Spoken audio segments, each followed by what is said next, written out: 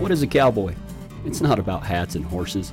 Cowboy's about courage, honesty, respect, integrity, strength, and truth. And when you put those things together, it spells Christ. And that's what being a true cowboy is all about, riding for the Lord. My name's Kevin Weatherby, and I want to be the first to welcome you to Save the Cowboy. You just sit back, grab you a cup of coffee, and get ready to learn how to ride with the Lord. All right, if you got your Bibles, turn with me to Acts chapter 4. Acts chapter 4.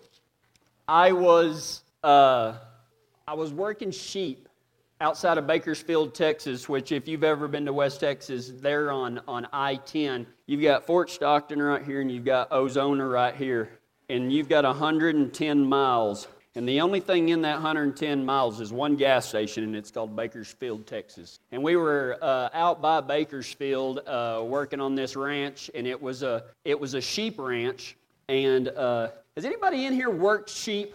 Yeah, Eric's raising his hand. If you've never worked sheep, I promise you, I'm probably fixing to get lynched for saying this, but any sheep herder can work cattle, but not every cowboy can work sheep, I guarantee you. They get you want to test your patience, go work some sheep and see what happens. But anyway, so we were gathering these sheep, and we gathered them one day, and after we got done working all those sheep, the boss man said, "Well, I've got some up on the mesa," and you know what a mesa is? It's like a big mountain with a flat top on it, and when you get up there, you don't even realize you're on top of a mountain. I mean, it's as flat as Kansas up there, and it just goes for miles. And so, anyway, we got up there that morning or that afternoon and saddled up and everything. And the ranch owner said, "You know what?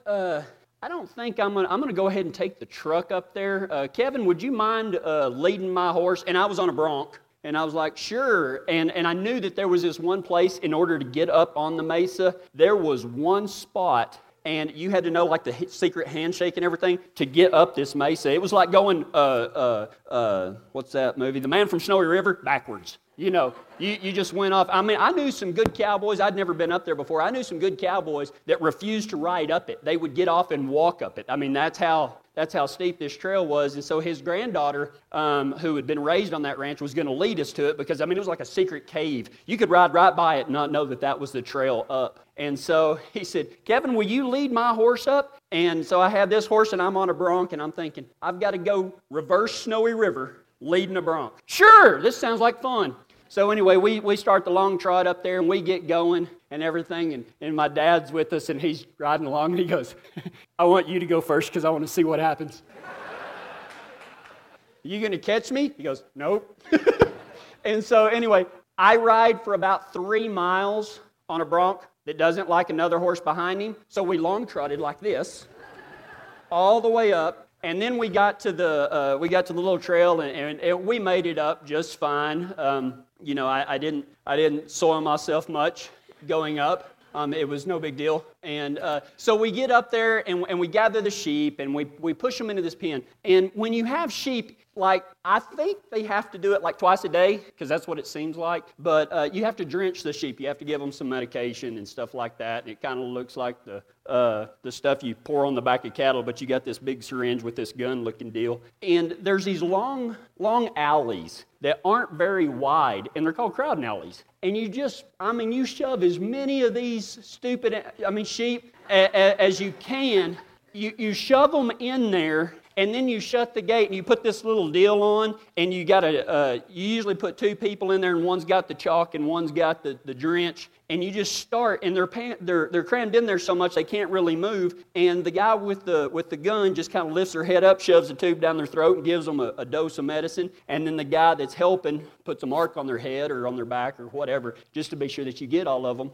And you get halfway through it, and that stuff, I think it's called lanolin or something like that, starts getting all over your pants, and it's like, just take a whole bottle of Jergens lotion and dump it on your britches and do like this. I got in there, and those sheep were so cram-packed. Have you ever seen on the cartoons where they squeeze the banana like that, and it shoots up out of the air? I did that out of my britches.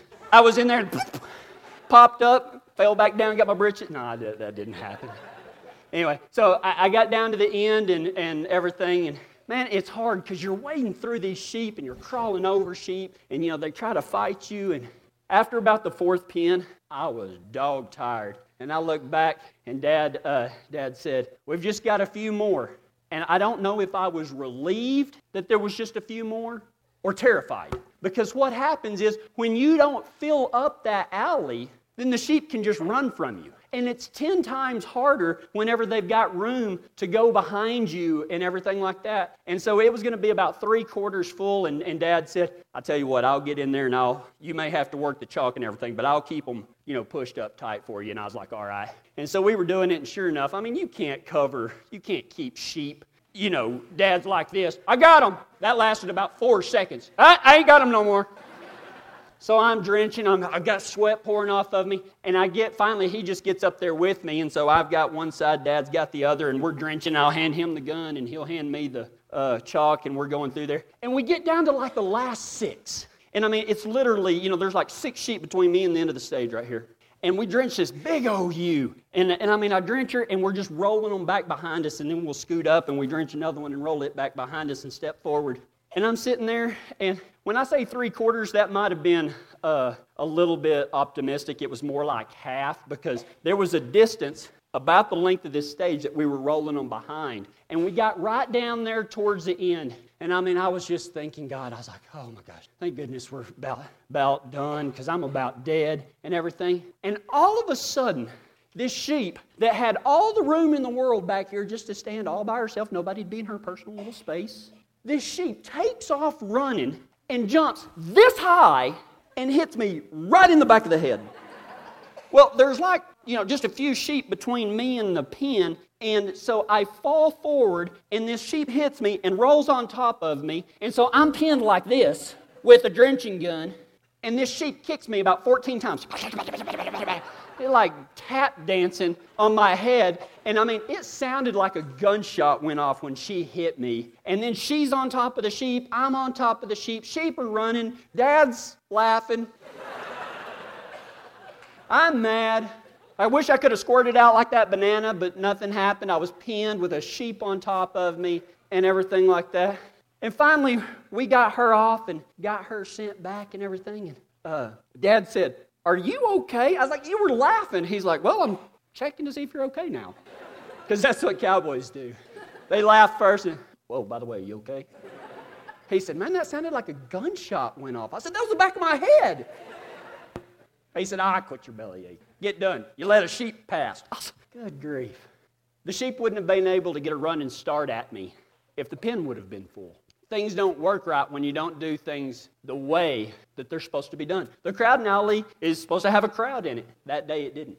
Last week we talked about the Trinity blueprint. What do I mean by the Trinity? The Father, the Son, and the Holy Spirit. Where God is the Father, Jesus is the Son. Jesus submits only to the will of God, or another way of putting that, He willfully follows where God leads.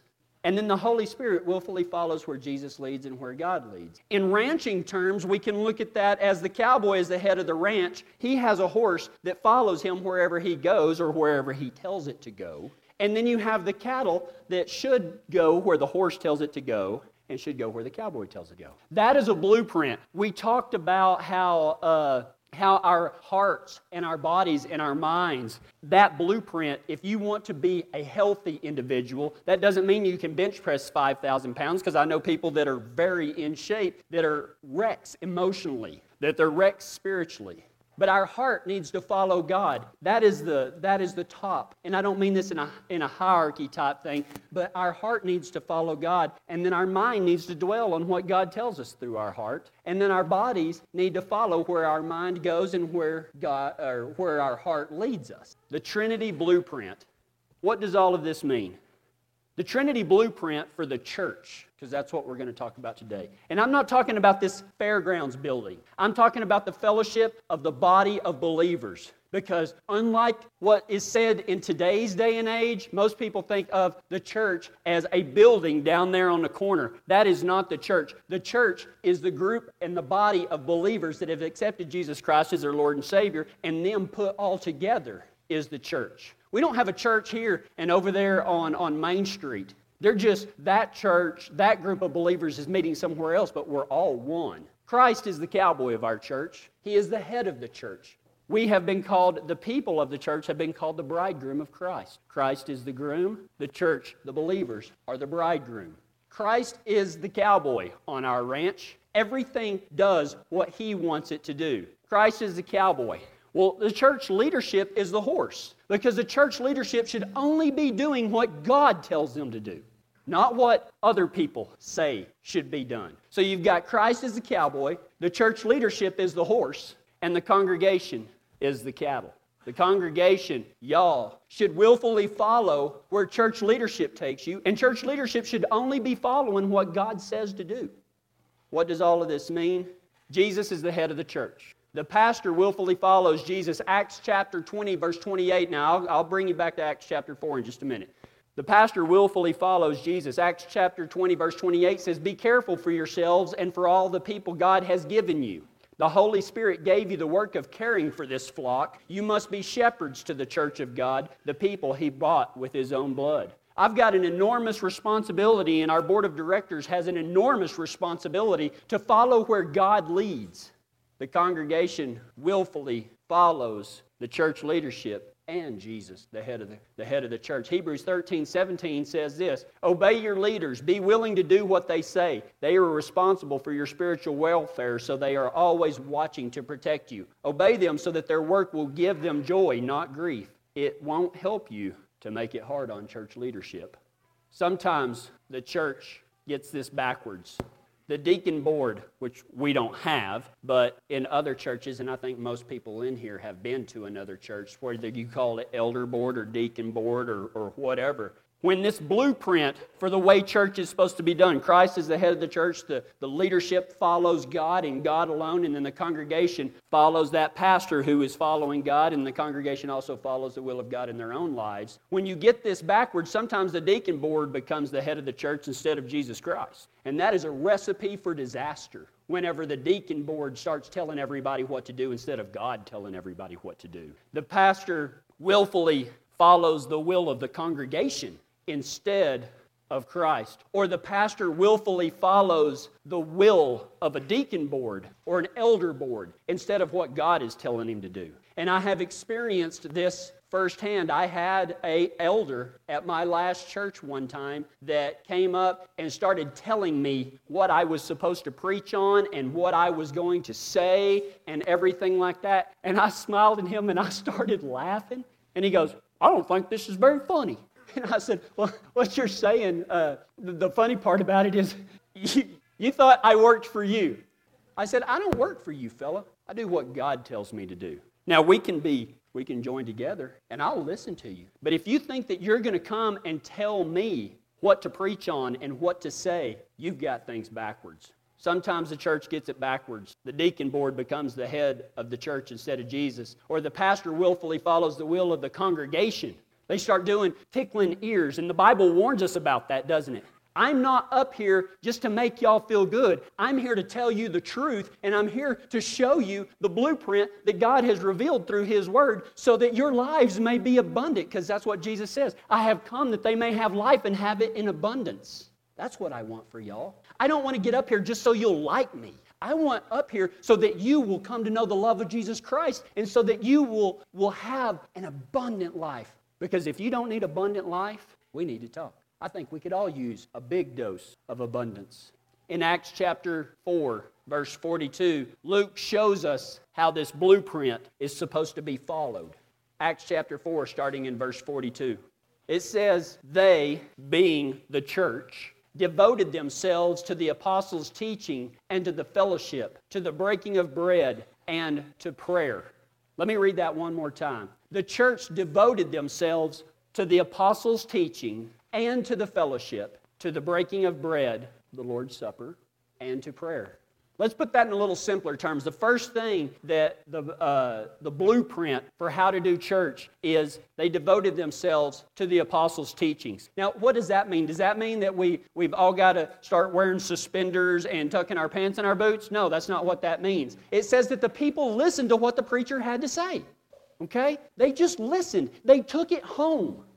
It says they were devoted, not to the men, but to their teaching. Problems occur when people devote themselves to men instead of their teaching. There was a very prominent cowboy church when cowboy churches wasn't very prominent in Stanton, Texas, which is just about 15 miles outside of Midland, Texas. And I mean, it was a huge church, and the preacher was really, really, really popular and everything like that.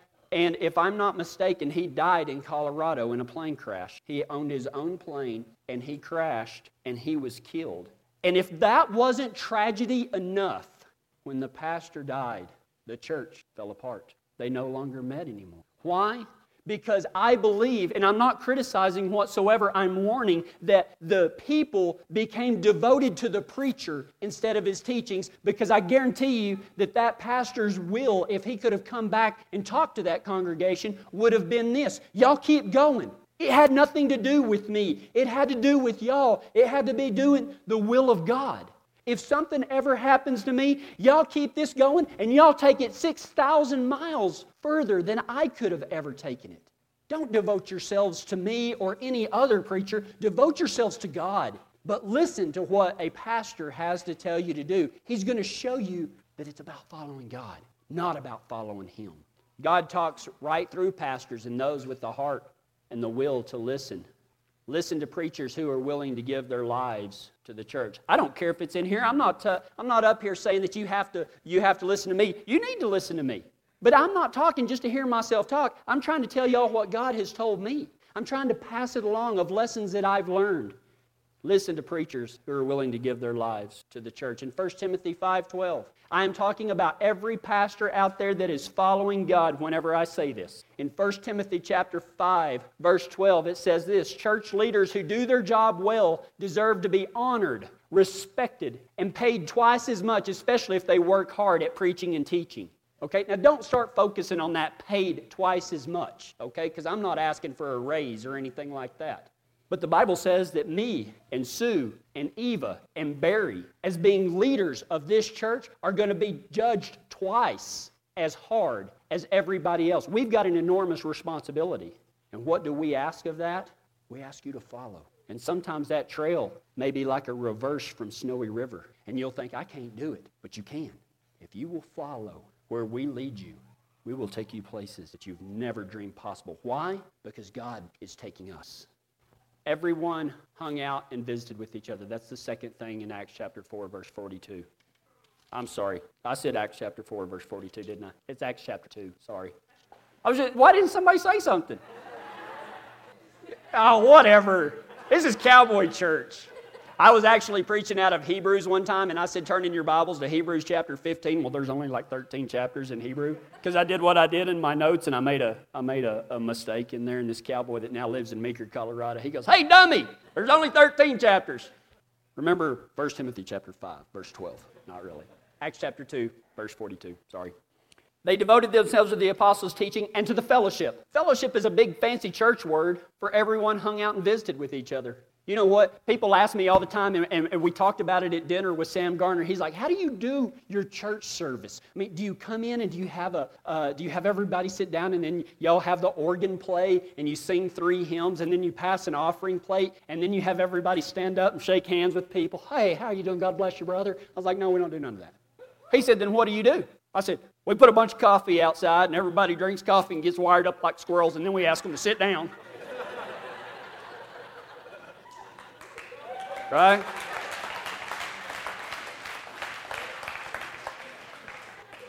Church doesn't start when Jared gets up here. Church, our fellowship starts when y'all walk through the door and get you a cup of coffee, doesn't it? Don't y'all enjoy just standing back there and just visiting? How many people have been here after church for like 2.5 hours where people are just visiting? Isn't it awesome? Has anybody ever been in a church stampede at a regular church where the preacher says amen and 4 kids get killed going out the back door?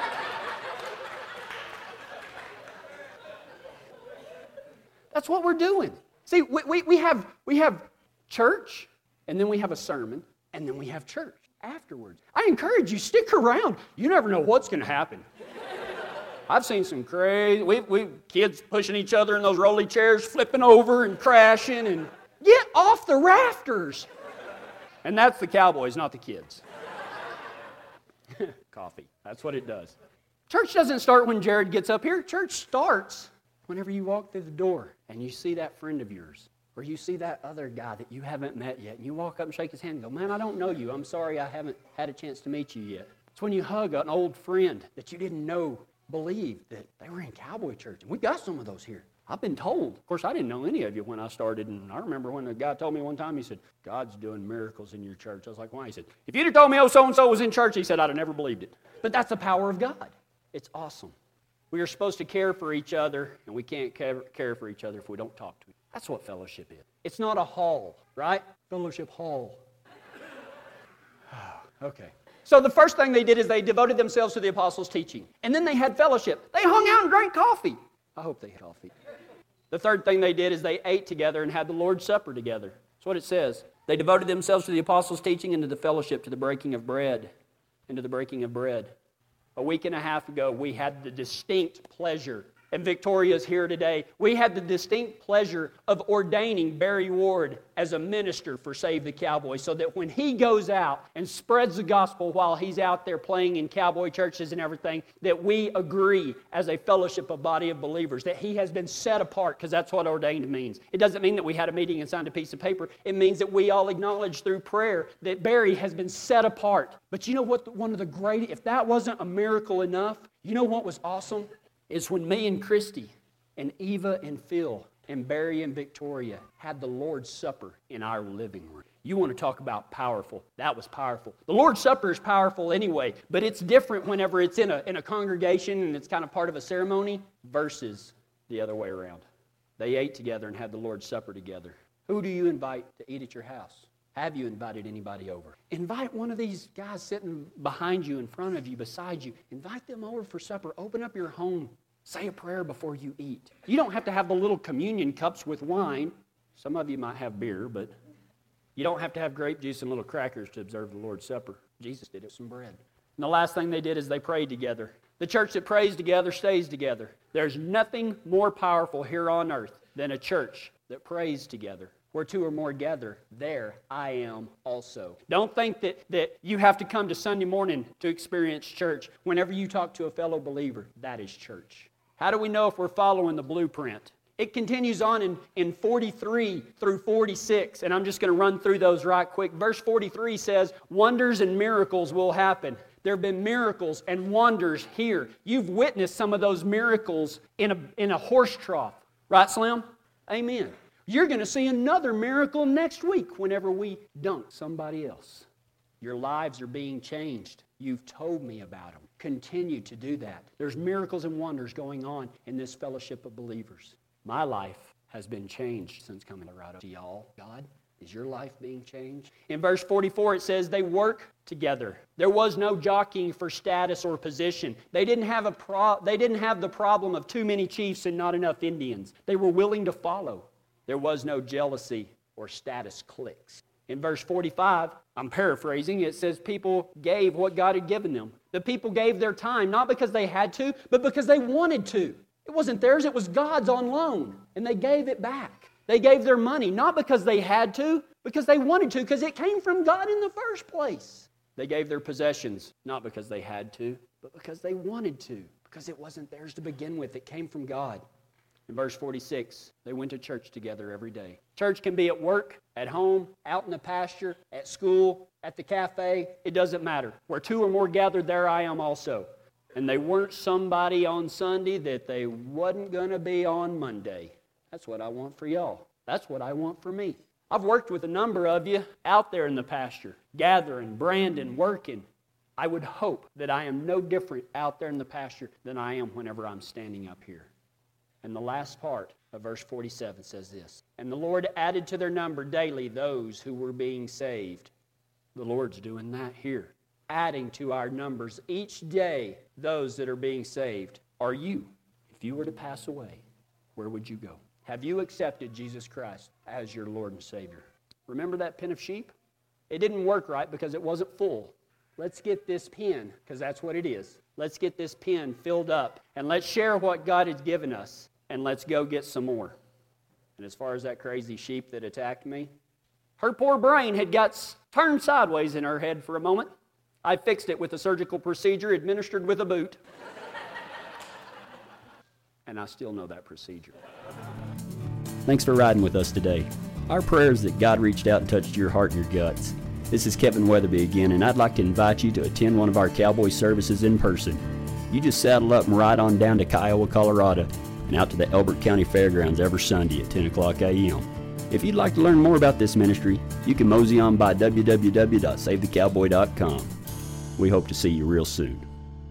Save the Cowboy is brought to you by Barry Ward at barrywardmusic.com. Tumbleweed Hay, you can reach them at 303-324-8217. If you're considering a new, expanded, or remodeled facility, go to www.westernllc.net to discover the Western difference. 303-407-3995 and the fine folks at Look East Realty, 303-644-4444. Hey, we want to hear what you have to say. It doesn't matter if you have a cowboy story, a testimony, or even a prayer request. Y'all just go to SaveTheCowboy.com and click on the Contact Us page, and we'll get right back to you. Until next time, this is Pastor Kevin Weatherby. We'll see you again real soon.